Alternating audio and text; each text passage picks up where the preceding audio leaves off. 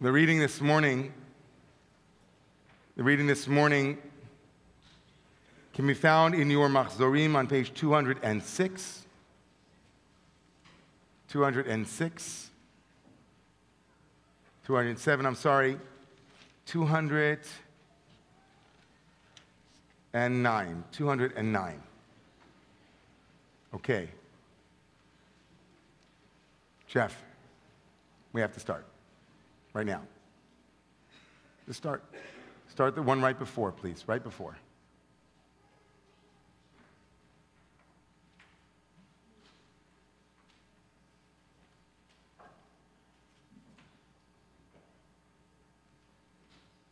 Okay, that's fine. There we go. Last night, we began with a general assumption. For those of you who are not with us, I'm going to connect you to what we did last night and then bring you forward into this morning. We began last night with the story of the Golem of Prague, a famous legend about a rabbi who lived in Prague named Yehuda Lau, who, because of the pogroms and because of the danger of the Jewish people, needed to engage in magic, in abracadabra, speaking and creating with his speech. He brought forth the Sefer Yetzirah, the book of formation, and using its incantations and its magical formula, behaved as God did in the creation myth of our people and created cadabra with his speech, a golem, a monster, who imbued with all human characteristics except the one divine gift called speech, protected the endangered people from their enemies, their oppressors. And according to the legend, this golem was animated, continued to be, because of 3 letters that were written across its forehead. Those 3 letters were Emet, truth. Emet, Aleph, Mem, Taf. And as we spoke about last night, Mary Shelley's work, Frankenstein, undoubtedly drew from this legend, undoubtedly drew from the legend of both the power of the human mouth to speak life into being and the power of human hubris, to imagine that it could create something that powerful without shadow, without problems, without conflict, and without potential dangers. Last night I introduced those who were there, and now for you, the work of someone named Richard Carson, who wrote a book called Taming Your Gremlin. Taming Your Gremlin. It was a book that at first glance seems fanciful and kind of like a children's book. It's a book that you just give to your kid, has all kinds of weird-looking monsters. But in fact, it's a simple method, he calls it, for human happiness. A simple method for human happiness. He goes on to call out 3 moments, 3 practical or practices, practicum, that are necessary for taming our gremlins. I'm going to go over those in a moment, but first, I told a story last night about my own dealing with monsters when I was a little boy, that I went into a closet where I thought there was a monster, and my grandparents, who were sleeping over that night, my Nana and Papa, Joe, and Nana Ellie, they walked me into the room to open the door and show me that there was no monster there. So I thought that would be instructive for us to take a chance together today, and I thought this would be the best way to animate and tell you a little bit about the Taming Your Gremlin methodology.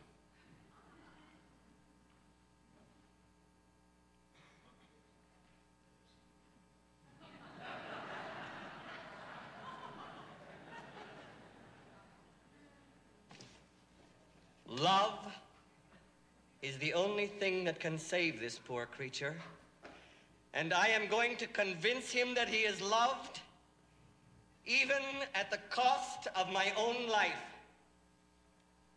no matter what you hear in there, no matter how cruelly I beg you, no matter how terribly I may scream, do not open this door or you will undo everything I've worked for. Do you understand? Do not open this door. Yes, Doctor. Nice working with you.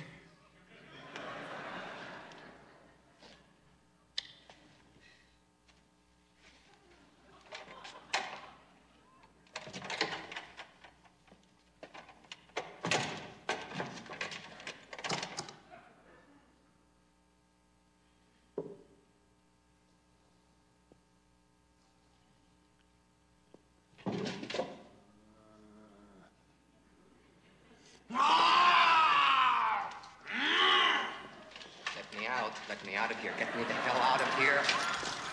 What's the matter with you people? I was joking! Don't you know a joke when you hear one? Jesus Christ, get me out of here! Open this goddamn door, I'll kick your rotten heads in! Mommy! Nine!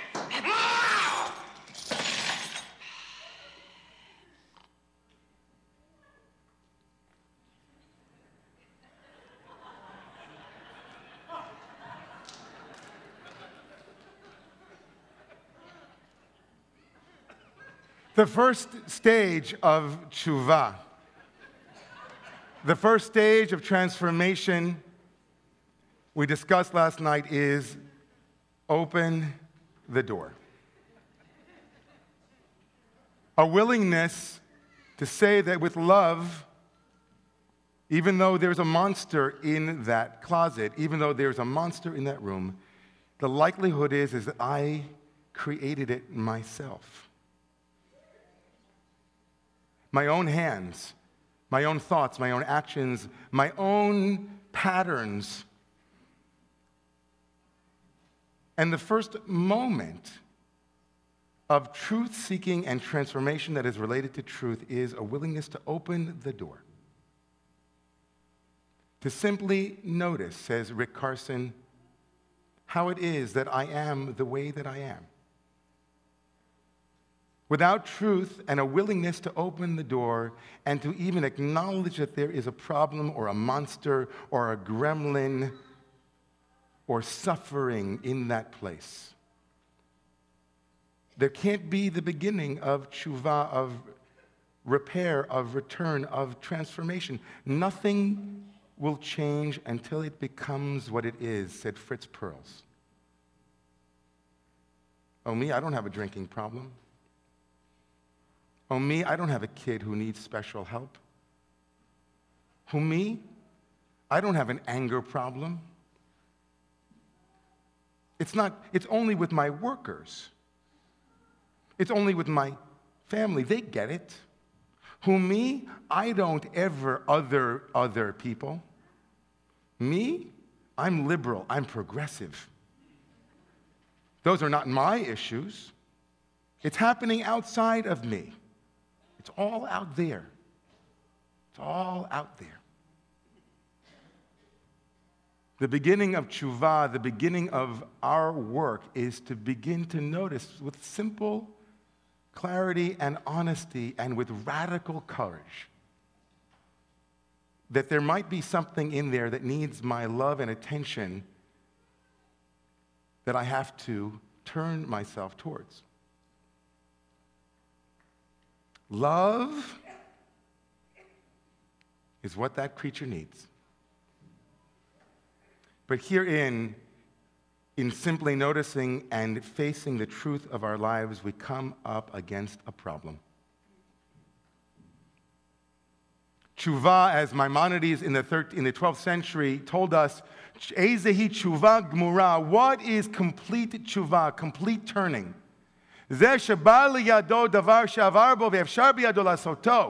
She who once more had it in her power to repeat a violation, a mistake, a pattern. But separated herself therefrom and did not do it because of tshuva, of turning. Lo mi yirah, not out of fear, velo mi kishlon koach, and not out of weakness or lack of strength. Year in and year out, I stand here on Rosh Hashanah and Yom Kippur. This is, God bless me, the 12th year. And for many of you, maybe it's from 49 years of tshuvaing. Give or take 5 here and there for being a kid. And we come back to the same place over and over and over again. The definition of insanity is doing the same thing over and over again, expecting what, everybody? A different result. I'm not going to ask for a show of hands, but I'm going to wonder how many people here have some of the same patterns that we had last year at this time. You don't have to raise, I'll just do it for me.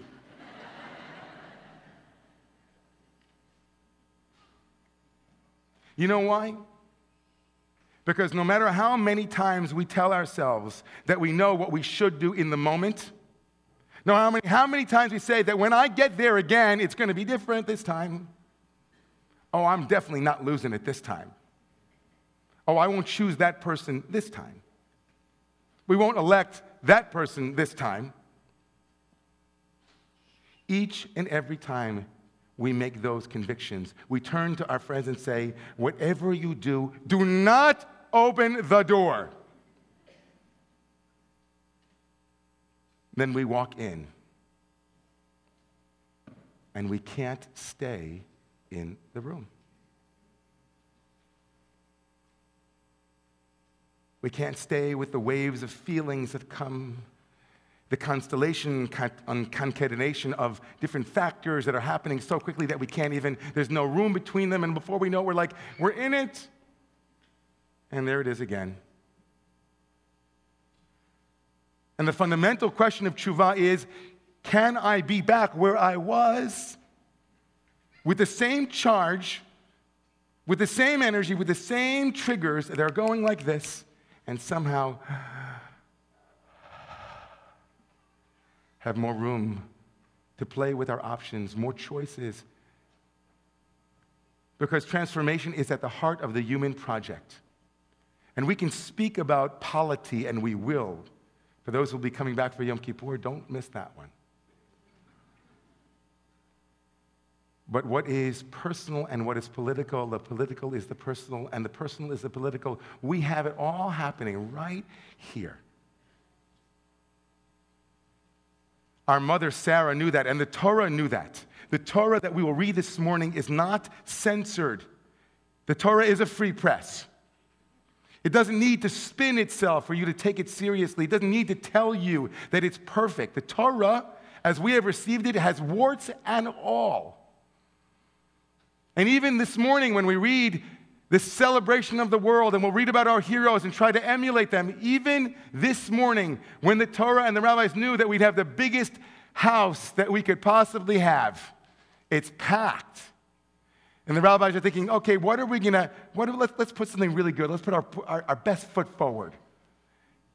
And what do we get? We get the story of our mother Sarah.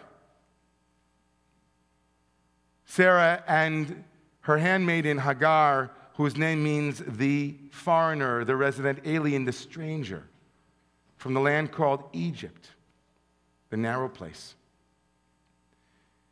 This is from the Ramban. I should have given an attribution here, from Nachmanides, who also lived in Spain in the 13th century. He writes that when Sarah, back in chapter 16 of the book of Genesis, she cruelly treats Hagar and sends her away as she's pregnant with her child Yishmael. Chapter 16 of the book of Genesis. Ta'ana Sarah vativrach mipanea chat'a imenu bi'inui hazeh. Says the Ramban Nachmanides, Sarah oppressed her and she fled from her face, from her presence. Our mother Sarah sinned in this oppression, and Abraham too in permitting her to do so. V'shama Adonai el Anya v'natan la ben sheyeh pera adam anod zera Avraham v'Sarah b'chol minei inui. God heard Hagar's oppression and gave her a son who would oppress the descendants of Abraham and Sarah in all kinds of oppression. Karma. Karma. Before karma became well known, this is the sins of the parents visited upon the children. Now, Sarah, this is chapter 16. This morning we're going to read about chapter 21. So in chapter 21, we get ourselves to a place where Sarah now has an opportunity to do it differently in chapter 21. You would think, given that she's going to walk into the room where the monster is, she's going to be okay now. You know why? What does Sarah have in chapter 21, in the beginning of chapter 1, that she didn't have in chapter 16? She has a son. We can imagine her being jealous of Hagar because Hagar is giving Yishmael. And what does Sarah want more than anything in the world? Sarah wants a child, a son. But by chapter 21 this morning, Sarah's issue is no longer an issue. She's made it. She's got it made. She's got nothing to fear from, she's got a kid. A kid promised her. She has everything she could possibly want. What could possibly be driving her in chapter 21? Because in chapter 21, we're going to read, she sends her out yet again. She's in the room with the monster. And what happens, everyone? She gives in. She's not secure yet. When I have a kid, I'll be secure. I won't be jealous. When I have X amount of money in the bank, I'll feel that nothing can. When I make it, when I have a shul that's this big, then I'll have no problems anymore. Think of all of the thought forms.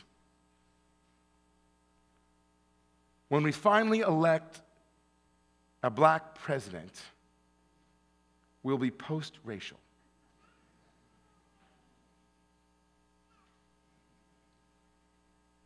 President Obama said at the funeral of John McCain, this is not who we are when speaking about who we are as a people, as a nation.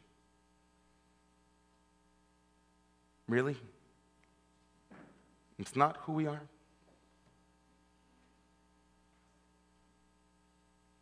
The first step in Rick Carson's Taming Your Gremlin methodology that I invited everyone to last night is this one, very simply. I free myself not by trying to be free, but by simply noticing how I am imprisoning myself in the very moment I am imprisoning myself.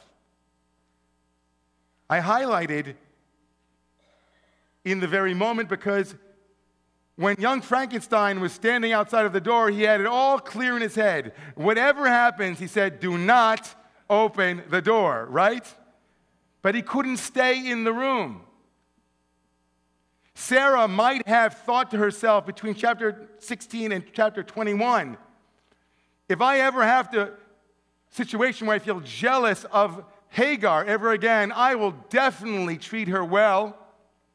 In fact, there's no doubt that if I only have my child, then everything will be just fine. But in the moment, in the charged atmosphere where thoughts are flying 1,000 miles a minute, in the newsroom, when things are happening, in the shul, in your house, when it's all going on, when you're in a cab and you're late, or maybe it's Rosh Hashanah morning and you forgot to put the microphones into the bima 1 minute before people show up.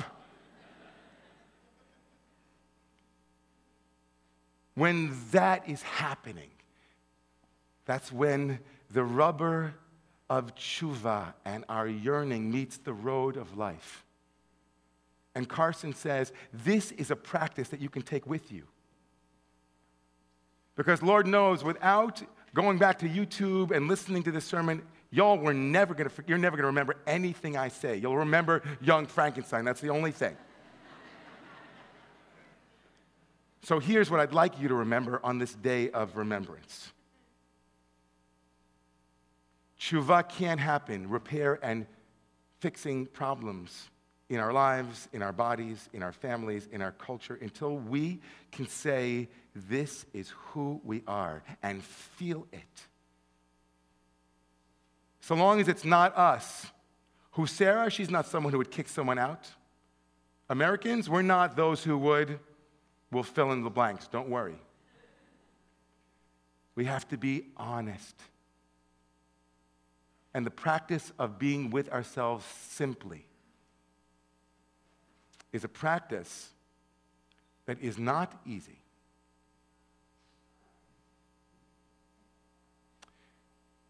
There is, as I said last night, 3 areas of our attention that we can bring our awareness to at any given moment. We can have our awareness in our body, we can have our awareness in the world around us, and we can have our awareness in the world of mind. When we are in the body, noticing our feelings and sensations in the body, we are in the present moment. When we bring our awareness to the world around us through our senses, hearing, seeing, our awareness is in the world. And when we bring our awareness to that mind field called the mind, to our thoughts, our conceptions, our stories, we can either be in the past, in the present, or in the future. And the most important thing out of all of them is to be able to choose where to place your awareness. So for the next 3 minutes, I'm going to invite us to simply notice our bodies. And then I will give you an exercise to prepare us for the first Aliyah in the reading this morning. If your eyes are not already closed, by that I mean if I have not put you to sleep, I invite you now to close your eyes but to stay awake.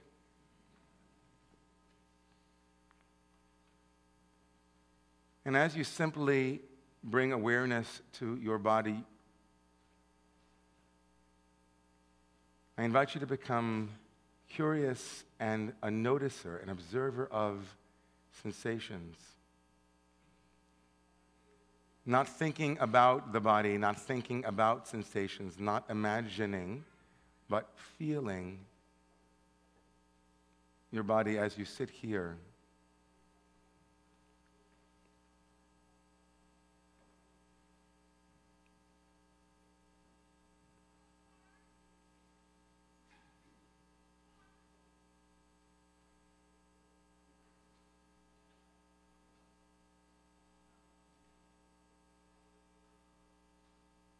Now I invite you to be noticing the world around you through the senses, through sound.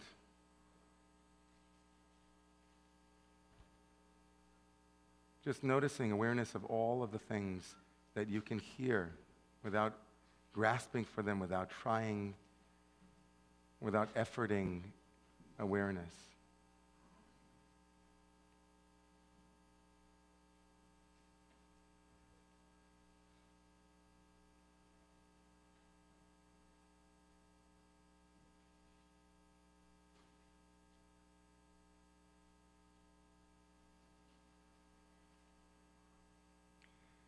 And now in the Monas of 4, the reading from the Torah, to bring our own Torah, our own lives, into alignment with the Torah this morning. I invite you to bring into your mind and be aware of a place in your life where you find it difficult to stay in the room.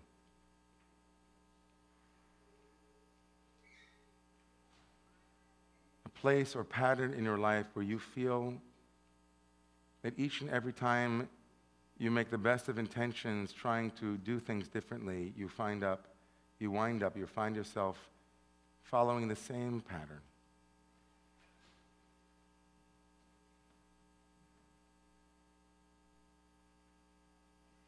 And as you bring that awareness, I invite you to take a deep breath into your body.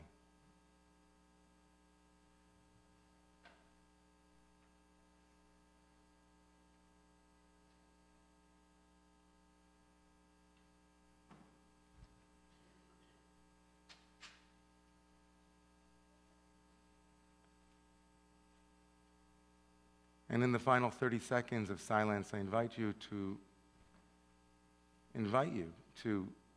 decide if you'd like to stand this morning for the first Aliyah to read about Sarah's struggle with her own monster, with her own demons, her own place where she found it difficult to stay in the room. And if you feel called this morning in a moment, I invite you to rise in your place and to remain standing in your place for the first Aliyah.